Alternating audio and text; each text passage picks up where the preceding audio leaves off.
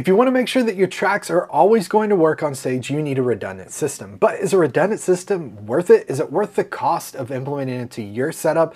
And is it right for you? Well, in today's episode of Behind the Spacebar, I'm going to share some very simple questions you can ask yourself and answer to decide if it's right and worth it for you. Hey everyone, welcome back to Behind the Spacebar. If this is your first time, I'm so glad you're here. This is a podcast that I release every single Monday, and it's for folks like you that are performing on stage with Ableton Live. Today, we're talking shop. We're going deep. You know, sometimes these are philosophical. Sometimes they're fun. They're always fun. Sometimes they were kind of fun, like they were a couple weeks ago when we shared on-stage fails and flops. But today's, we are getting to something that's very, very hyper specific to using on stage. And that's a whole idea of a redundant system. Let me show you an example. If you're listening on Apple Podcasts, I'm just going to show this picture of the iConnectivity Play Audio 12. This is my go-to interface when it comes to creating a redundant playback rig. It's very, very simple, right? Two computers, we connect to our Play Audio 12. It's a simple thing to integrate into our setup. But it's possible that you see this and you look at the price and you're wanting to implement, and it's incredibly, incredibly affordable, but you're going, man, is it worth, I've got an audio interface. Is it worth getting another computer, getting this new audio interface, learning it, integrating it into my setup? Well, maybe, maybe not. We're going to talk about that on today's episode. Maybe you watch this rig rundown that I did. You watch this video, you see all the gear that's in this particular rig rundown, and you go, there's no hope. Like, how am I ever going to figure this out and make this happen? I understand the feeling, and I understand your concern. And so it's easy to ask the question, is a redundant rig worth it? So what I want to do in this episode really quickly is give you a couple questions to ask, kind of real simple criteria to go, this helps you decide if it's worth it or not. And then I want to end with two real simple approaches to implementing redundancy into your setup, no matter what you're doing. So here's kind of, let's dive into today's content. Number one, what's the cost of it going down? So here's kind of the questions to think. If your track rig stops working, if you've got Ableton on stage, you're running tracks, if it were to go down and stop working, is it okay? What I mean by that is if you're in the middle of the show, something happens with your computer, there's a hiccup, Ableton has a crash and it's just continually looping, it's an infinite crashing kind of loop, and you're not able to get it working and open, is that okay? Can you go on? Can you keep finishing the rest of the show? Do you have some sort of backup plan to make it through? If you can go on the show without it, then it's potentially okay not having a redundant rig. If your keys rig stops functioning, you're using Ableton for keys, maybe you're using MainStage for keys. Let's say MainStage were to crash, which would not be a long shot, but let's say MainStage were to crash and your keys rig went down. Is that okay? Like, do you have a hardware keyboard you can pivot to? Do you have some sort of other setup that you could potentially use? Well, if so, then maybe not having redundancy is okay. If your vocal processing rig fails and goes down, and suddenly what you're using your UA interface to process vocals, kind of like Willie's doing here in this video, like I teach on the site with two different courses, we'll link in the show notes showing you how to do that. Can the show still go on? So that question is, what's the cost of things going down? Can you still operate? Can the show still go on? If so, then I would still highly encourage you in every scenario to go the path of a redundant rig. Again, we'll talk about how to do that, kind of what I call the 3 S's of redundancy. We'll talk about implementing that in a moment. If the show could still go on and that's okay, and maybe you don't have the budget for redundancy right now, then you're probably okay. But I would still encourage you ultimately to go down towards that path. If you're not okay with that, let's say you're working with an artist where there's like 3 people on stage and the rest of it is tracks and there's vocal processing happening, and if that were to go down, then things would be bad, then you need a redundant system. And I want to reframe what your thought of a redundant system. And when you think of a redundant system, I want to reframe what that is. So again, just for folks watching on YouTube, bringing up this screenshot again of Willie talking through his setup with Post Malone and how they're using Ableton Live and doing vocal processing and tuning. If you look at that and you go, man, that's just too much gear. Like I can't make that happen. Again, I go back to what I mentioned earlier in the episode, the Play Audio 12, which is an interface that does audio and MIDI redundancy in one.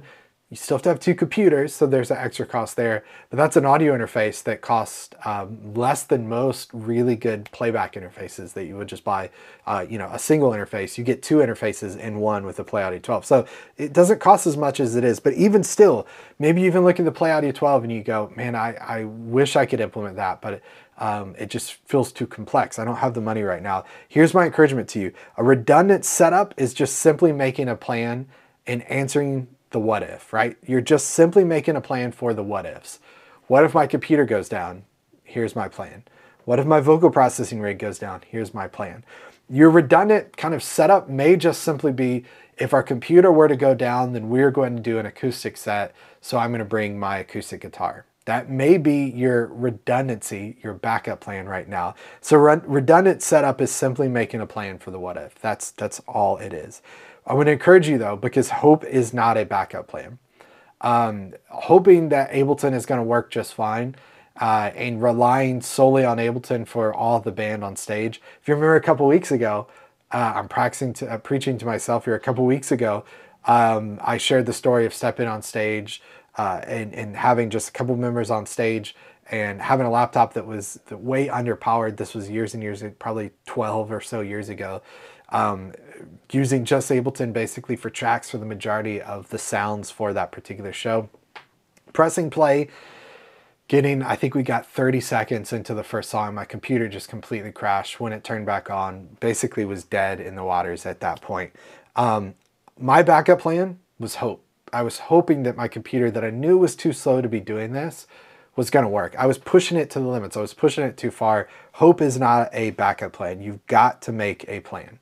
You absolutely have to make a redundancy plan, some sort of backup to solve for that. How do you do it? I'm going to share in just a moment exactly how to do that. But I want to let you know, if you're brand new to this whole using Ableton Live on stage for tracks, or you've been using tracks on stage, but you felt limited, you felt restrictive. Maybe you're a worship leader, you're trying to roll this out to people on your team. And they're just struggling to understand it, to get it. Maybe you're in a cover band and you want to implement and bring tracks to what you're doing, but you just have no idea how to do this, because every tutorial you find on Ableton on YouTube is all about music production and EDM, and you're going, I want to know how to use tracks on stage.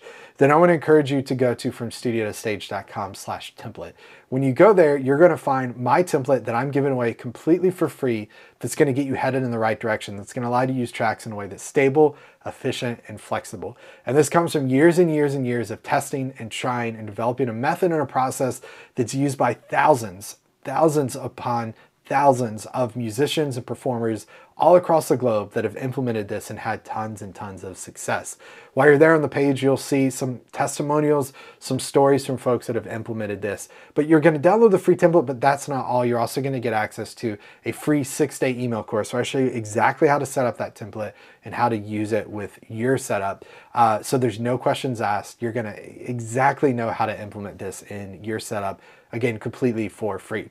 So head to FromStudioToStage.com/template if that's you, and you can get a leg up on your competition.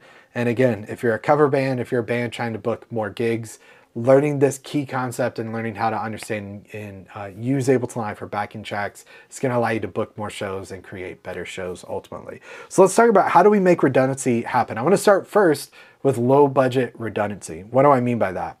If your computer goes down, what's your backup plan? A low budget option is to completely render your Ableton Live set from Ableton as a stereo track. On one side is click. If you're using cues, slate tracks, guide tracks, then add click and guide on one track, on one side. On the other side, it's going to be all your stems mixed down. Play that from your phone. Load it into Apple Music, load it into whatever your music player is on your phone, and play that from your phone. Yes, there certainly are apps that you can load to use for backing tracks on your phone, but I would not invest tons of time into this. I would literally say, this is my worst case scenario. Ableton goes down. Here's what we could do. Render your entire set. I know some folks that render each individual song. They could just access it from Apple Music if they need to. Whatever you want to do, low cost, low budget solution. load your songs, load your set onto your phone. Second option here is buy a Hosa CMP 153, 159. If you've been around the site for a while, you know what this cable is. It basically takes the headphone out of your computer, splits to two separate individual cables. That's going to allow you again to split and separate your click and guide from your tracks. Now, I often talk about this cable and people go, yeah, but that's going to be mono. Well, yeah, mono tracks is way better than no tracks if you're relying on tracks. And most of the setups and systems that you're using to perform live with are mono anyway. So, you know, I'm just saying. So get a Hosa CMP 153, 159 headphone cable. If your interface were to go down, it's going to take, you know, 1 to 2 minutes to plug that cable in, to then get it connected to two direct boxes, to then communicate to the sound engineer, hey, we're going to switch to that backup plan that we talked about before, but it's better than having no backup plan, absolutely no backup plan. Third thing I want to share is a low budget redundancy option is have backup cables, have spare cables. If you buy one USB cable, then you have not bought enough. Anything you go to buy two of. If you're buying a USB cable, buy two of them. If you're buying Ethernet cables, buy two of them. Or if you need 4, buy 8, right? Or maybe go, okay, most likely if 2 were to go down, we're probably, you know, we need 2 backups or whatever. You don't have to completely duplicate everything. Your house is going to be full of lots of crap and lots of cables if you do that. But have a backup plan, have spare cables, okay? So low budget redundant options, load your set onto your phone. Number 2, use a Hosa CMP 153, 159 as a backup audio output device. Number 3, have spare cables to make that happen. Okay, let's talk though, if you want to implement a redundant system, I don't care if it's Dante, MADI, analog, if you're doing it for keys, for tracks, for vocal redundancy, vocal processing, whatever it is, there's 3 S's that have to happen for redundancy to happen. Number 1 is split. You've got to take your signal and you've got to split it. And maybe even before that, I should mention, you've got to have 2 identical, completely identical setups, 2 different computers, 2 different audio interfaces, 2 different audio interfaces to process vocals, whatever it is, 2 keyboards. You need 2 systems, right? 2 identical systems. Then we implement the 3 S's of redundancy. Our first one is split. So it's the idea of if I'm using a Play Audio 12 and I plug a MIDI controller into the USB host port of my Play Audio 12, what am I doing? I'm splitting some sort of control signal to both of them so that both are playing at the same time. Second S of redundancy is sync. Now, I said both are playing at the same time. That's the idea that both of those systems are perfectly in sync. And what I mean by sync is not LTC, not MTC, not in a time code or necessarily playback position type thing. I just mean it's the right preset, same exact preset at the same exact time. When it comes to playback position, I do mean if I'm on the verse here, I need to be on the verse here. A lot of folks, this is kind of inside baseball, but a lot of folks get into redundancy with Ableton Live and they go, how can I send LTC, MTC to both my computers to sync them at the same time? Well, Ableton 1 doesn't accept LTC as a sync source. It does accept MTC, but it's a incomplete solution. So just one MIDI controller, use our first S to split it to both computers, to keep both computers, number 2, in sync. And then the third S of redundancy is we have to deal with switching. How do we take outputs from both machines, both keyboards, both interfaces that we're using to process vocals, and how do we make it to where we can only hear one output at a time, and how do we switch? There's typically 2 types of switching, automatic and then manual. Automatic is some sort of test tone that keeps going, and when the switcher detects that that tone goes down, it switches to the B system. There's quite a few folks, I would say we tend to be in the more old school camp of playback techs and engineers that do not like manual switching and prefer automatic, or do not like automatic switching, but prefer manual switching.